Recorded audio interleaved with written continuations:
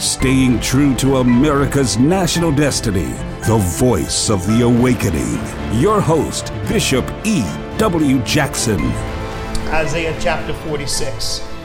The scripture that we focused on is verse 11. That's our point of focus. And I put the first clause and second clause together to read this way, because this is how it really reads. Calling the man who executes my counsel from a far country. Or I said it this way, calling my servant from a far country. And I used that as a jumping off point last time. We were in the July 4th season, and we had July 4th, the 236th year of this nation's official existence, which we celebrated on Wednesday.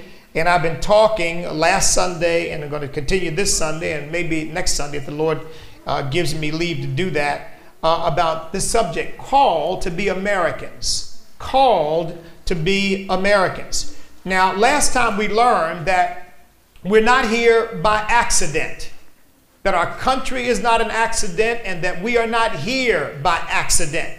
Now, of course, you can't prove that scientifically. You've got to have faith to understand that. It depends upon your worldview. It depends on whether you believe that things just kind of happen and we just kind of stumble into everything, or you really believe that God has a unique plan for human history, that He is the author, the ruler, He is the king over human history. And just like the scripture says, it says, God says, declaring the end from the beginning. What that means is God says, at the very beginning, I declared what the outcome will be. At the very beginning, I declared what the outcome will be. And He said, I have purposed it, I will also do it. Now, the notion that the greatest country in human history would arise by some accident, by some happenstance, is really a violation of that principle which we just read in the Word of God. That means that God just kind of sitting back and watching things happen, and this country just happened, and that's just, one of those things that kind of pops up. Well, that's not the case at all. And if that's not the case, then clearly it's not the case that we are here by accident. Because look, without Americans, there would be no America. So God had to ordain, just like He ordained this nation, He also had to ordain that it would be populated by a certain group of people. And He has done that. And we are the people that God has chosen to be here. Now, we also talked about this, that the essence of what it means to be human is freedom. It's freedom, because without freedom, nothing else really means anything. Without freedom to choose right from wrong, to choose God over the devil, freedom to love or not love, then the whole notion of sin and righteousness is meaningless. So freedom is absolutely essential. People say, well, if God is in control, why did He let Adam sin? He didn't let him do anything. He gave him freedom. He gave him freedom, and Adam made the wrong choice, and people are doing it every day today. Amen. Amen. People are making wrong choices because God gives us freedom to make those choices. But freedom is essential. And only one nation on the face of the earth, only one nation was rooted and grounded on this as its primary founding principle, that human beings are free. This is the only nation in the world founded on that singular preeminent principle. Now, we have other principles that we're founded on, but that is the singular preeminent principle upon which the United States is founded. That is, that we as human beings are free. Now, here's the sad thing. Our founding fathers believed that that freedom only came from one source, not government, not an edict, not even our Constitution, as illustrious a document as it is. They believe it came from our Creator. It came from God. That's right. That freedom is inherent in who we are as human beings. God gave it. No one is legally permitted to take it away. Of course, unless we violate the Word of God or the laws of the land and make it impossible for us to live among other human beings freely. And then, of course, we have to be dealt with. And the scripture provides for that too. Amen? But in the normal course, as a human being, no one has a right to take away your freedom or your God-given and most fundamental rights. Now, here's the sad thing.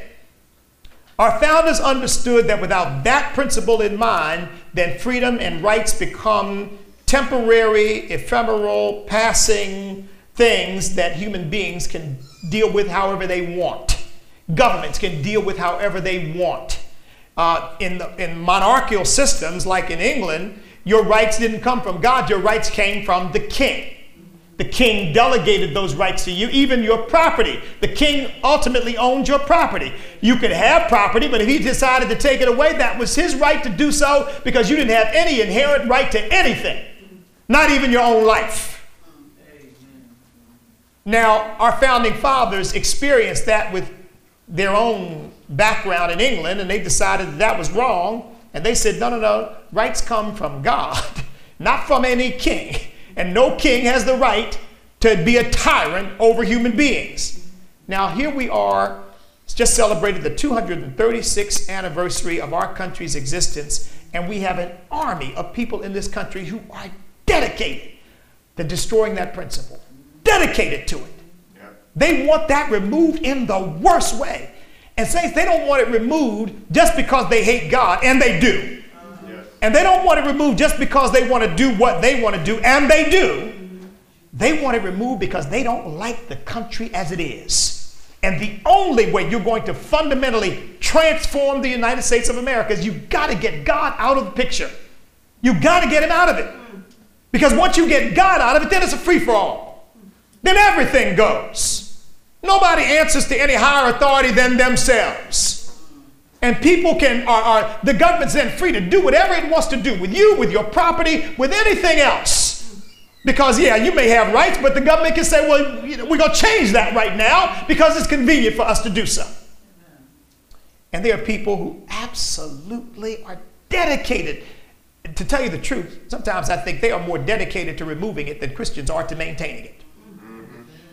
And I think that's why we have lost so much ground. I just saw a program on yesterday about a woman who owns a small business. As part of her marketing, she said, anybody who comes in with a church bulletin, I will give a 10% discount. Atheists swooped in and sued her. You can't do that. That's a discrimination against those of us who don't believe in God. And you got to stop that practice. She even went so far as to say, well, look, bring in an atheist bulletin. And I'll give you, that wasn't good enough. Sued her. And this is what's happening all over this country, saints. Every effort is being made to take away the foundational principle that made this country great. I mean, think about this. There was a time in this country that atheism, it's always existed. It's been existed from the foundation of the world. I mean, it's always, because the devil's been here. There's always been people who rejected God and rejected the existence of God. But this country was so rooted and grounded in the principle that God existed that up until the last, 40 years or so, maybe 50, when Roosevelt prayed a prayer on the radio before D-Day, you didn't hear any atheists up in arms about, you can't do that. We're going to sue the president. We're going to sue the government. You can't pray. Now, they may have been out there and they may not have liked it, but they kept their mouth shut because they knew, well, it's endemic to who we are as a country, and there's no way in the world you can stop it. But now, presidents are cowed. Even those who have faith in God, many politicians who have faith in God, are cowed and don't want to bring it up because they're afraid of what the consequences will be. The foundation for freedom from religion runs around the country, looking for where prayer is taking place in public places, and everywhere they find it, they send them a letter saying, you don't stop it, we're going to sue you. They just sent one to Roanoke County because the Board of Supervisors opens their meeting with prayer. They just got a long letter from the Foundation for Freedom from Religion, backed by the ACLU, which, by the way, is an arm of the Democrat Party, for all these black Democrats, Christians who love the Democrat Party. The ACLU is an arm of the Democrat Party. They run around everywhere they find people mentioning God in a public place, they want to sue. And Roanoke County just had a rally against it. I was out in Giles County. As you all know, a judge ordered them take down 10 commandments, but you could put 6 up, the ones that don't mention God. Chesapeake got such a letter about 2 years ago telling them cease and desist from having prayer at city council. They're doing it all over the country. I mean, they're on a relentless drive to undermine that principle. And if you ever undermine that principle, if we ever let them do it, we will not have the United States of America that we've had. We simply will not have it. It will end as we know it. Now, saints, our founding fathers believed something entirely different, and this is what exasperates me. Well, first of all, most of us are so ignorant of what they believe that, we just accept anything. But they believed in this principle that you could not have a constitutional republic without faith in God. I'm going to tell you why. I'm going to tell you something surprising in a second. Here's what George Washington said. And you all probably have heard this quote. Some of you have anyway. He said, of all the dispositions and habits which lead to political prosperity, religion and morality are indispensable supports. Now, when he mentioned religion, he wasn't talking about Buddhism, Hinduism, Islam. They used the word religion. Their orientation was only one thing, Christianity. That's what they were talking about. Amen? Amen. He said, in vain would that man claim the tribute of patriotism who should labor to subvert these great pillars of human happiness. He said, and let us with caution indulge the supposition that morality can be maintained without Christianity. Or to put it in a way that, is more relevant to our contemporary situation, what he was saying was, we should not even entertain the idea that morality can exist separate and apart from Christianity. That's what he was saying. You don't even entertain the notion. He said it's not a valid thought to entertain. He said reason and experience both forbid us to expect that national morality can prevail in exclusion of religious principle. Now, we call him the father of our country. And yet you got people running around, they don't want you to know that. And they want to say, no. Our founding fathers didn't believe in God. They weren't Christians. That's a lie. That's a lie. Most of them were. You might argue about a couple of them, but most of them clearly were Christians.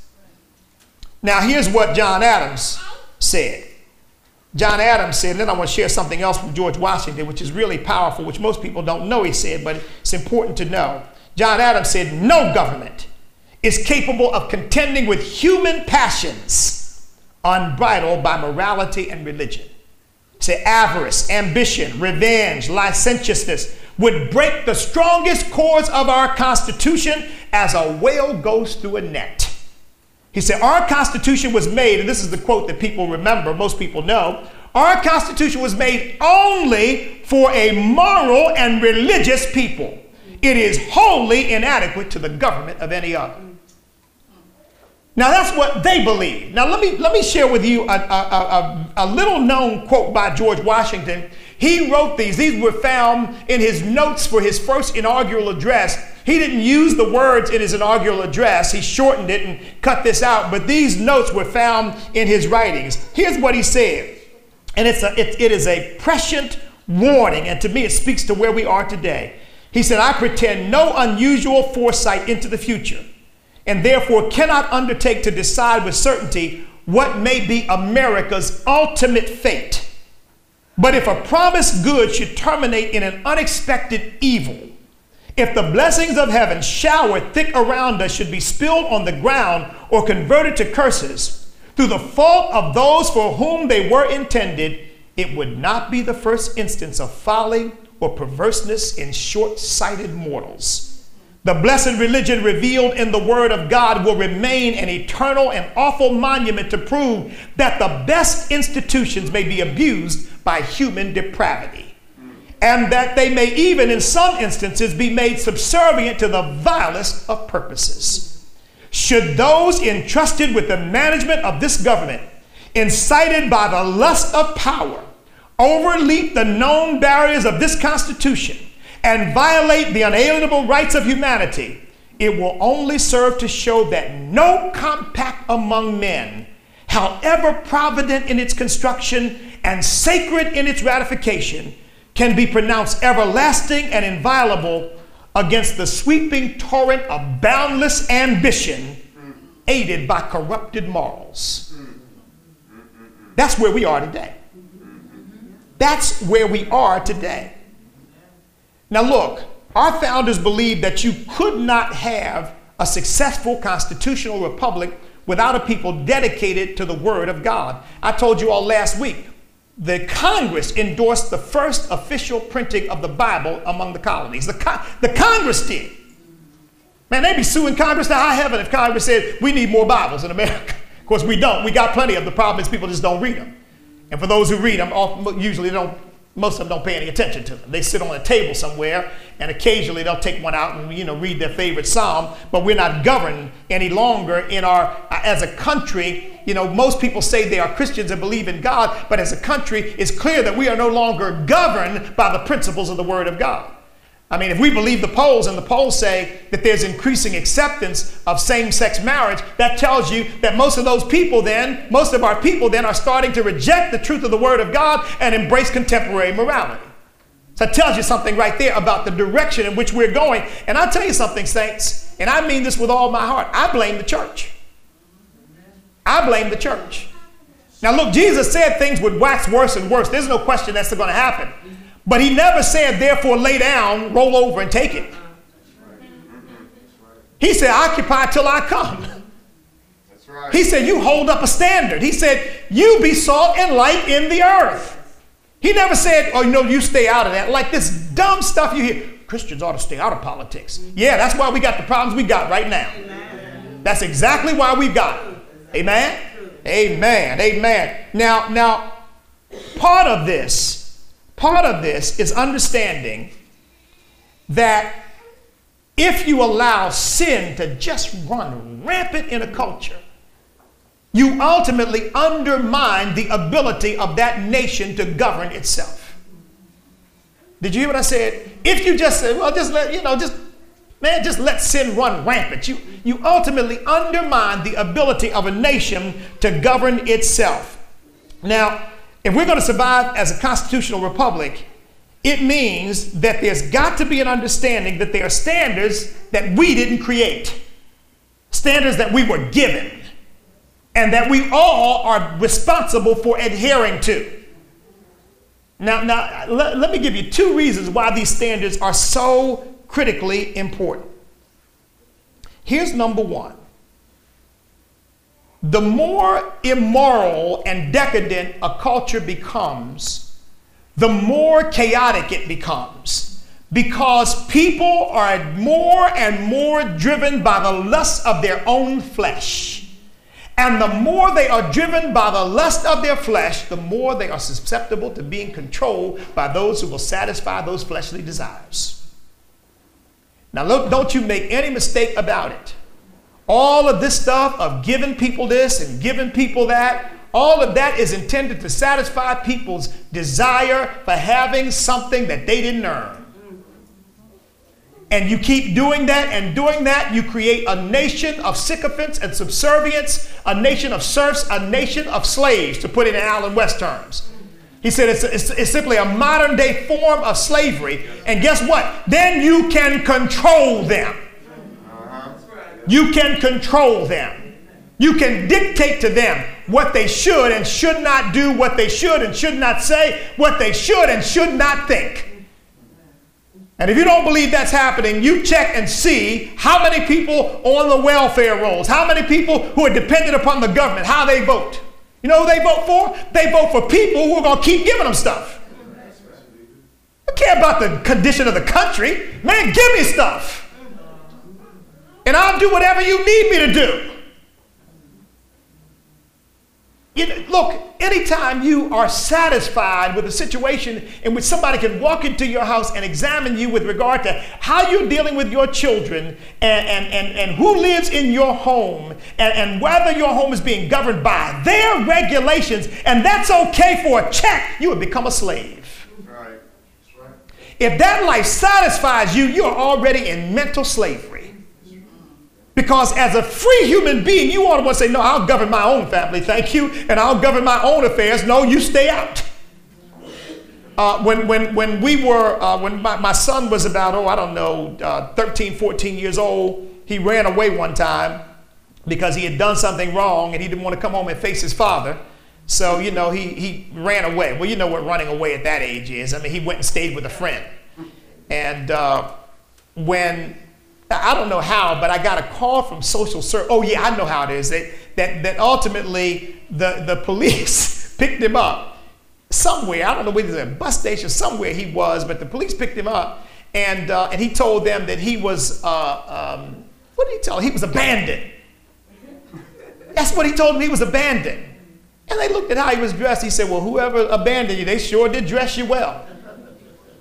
Because you don't look like you abandoned us. I mean, he had on nice clothes. He's abandoned. So finally he said, well, he told them where he lived, and he brought him home. Well, then we got a call from the Department of Social Service saying, we'd like to come in and help you. I said, no, thank you. We will handle our problems ourselves. You know why? Because the moment they come in my door, they take control. Well, now, and one of the first questions that they want to ask, well, do you make them go to church? Oh yeah, do you know that there are many people working in the social service industry who believe that forcing children to go to church is abuse? Yes, they believe that. And they'll tell you, well, you ought to ease up on that. If the child does not want to go to church, you shouldn't be making them go to church. Now that's the government now that stepped into your house to tell you how to run your household. And then Christians say, well, we need to stay out of politics. Yeah, But you know what? Politics ain't going to stay out of your house. Because you get the wrong kind of leaders. That's why the Bible says when the wicked are in authority, the people mourn. They mourn because it's coming to it's going to knock on your door. Amen. You're going to have your child coming home from public school telling you that the teacher told them that you are wrong to tell them that same-sex marriage is wrong. We learned today that it's right. And look, it's happening already. California's already got in the elementary school curriculum that you must teach children the great contribution that homosexuals have made to America. Now that's the biggest state in the country. And that's what they're teaching children at the earliest age. And you're going to tell me we need to stay out of it? Yeah, you keep staying out of it. And one of these days they're going to tell you, what you said, what we heard you said at work, you fired. What we heard you say on the street, well, you're being fined. We're going to haul you before court because you have violated a hate crimes rule. Are you all hearing me? Yes. This is where we are in our country, and saints, it is only going to get worse if we allow. This is why you'll never hear me supporting, and people lied on me during my campaign. A lot of me said that he supports legalization of drugs. That is a lie out of the pit of hell. I never said that. What I did say that people then took, and people run with things, is what I did say is that I don't think it's fair or right for a whole nation of people who use marijuana to find somebody who's got some marijuana on them and stick them with a felony and ruin their lives. I don't believe that's right. I don't believe that's right, because frankly, if everybody who ever used drugs had a felony on them, we probably a whole lot of us would be in a whole lot of trouble. Amen. Come on now. Amen. I'm not a hypocrite. I don't want to put somebody in jail for something that I did just because I was blessed not to get caught. And when they get caught now, throw the book at them. No, that's hypocritical to me. But I also don't support the idea that society should sanction the use of drugs and say, well, it's okay. It's no big deal. It is a big deal. Amen? We've got to find a way to discourage people and not give society's approval to this kind of behavior, because, saints, it's another means of control. Can you imagine if the government becomes the drug dealer? And that's what some people want. They want the government to control it. So, you walk into, just like you walk into a state store in Pennsylvania, you call them state stores. Here they call them ABC stores, but they're state-controlled liquor stores. You walk into the store, give me this much marijuana, give me so much cocaine, give me this, give me that, give me that. And the state controls it. Guess what now? The state's your drug dealer. Now, who do you owe your allegiance to? Who you going to vote for? Whoever is going to make sure I keep getting my stuff. And it becomes a means of control. Amen? Amen. So that's number one. That's why we've got to maintain a biblical Christian foundation of morality for our country. But here's the second thing, which the Lord showed me. I'd never even thought about this. Now, let me show you something. Go to 2 Thessalonians chapter 2. 2 Thessalonians chapter 2. Glory to God. Are you all with me? Amen. Yes.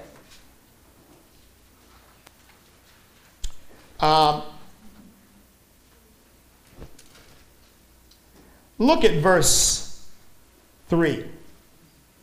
And if you have it, you can read this with me. It says, "Let no one deceive you by any means, for that day will not come unless the falling away comes first, and the man of sin is revealed, the son of perdition, who opposes and exalts himself above all that is called God or that is worshipped, so that he sits as God in the temple of God, showing himself that he is God."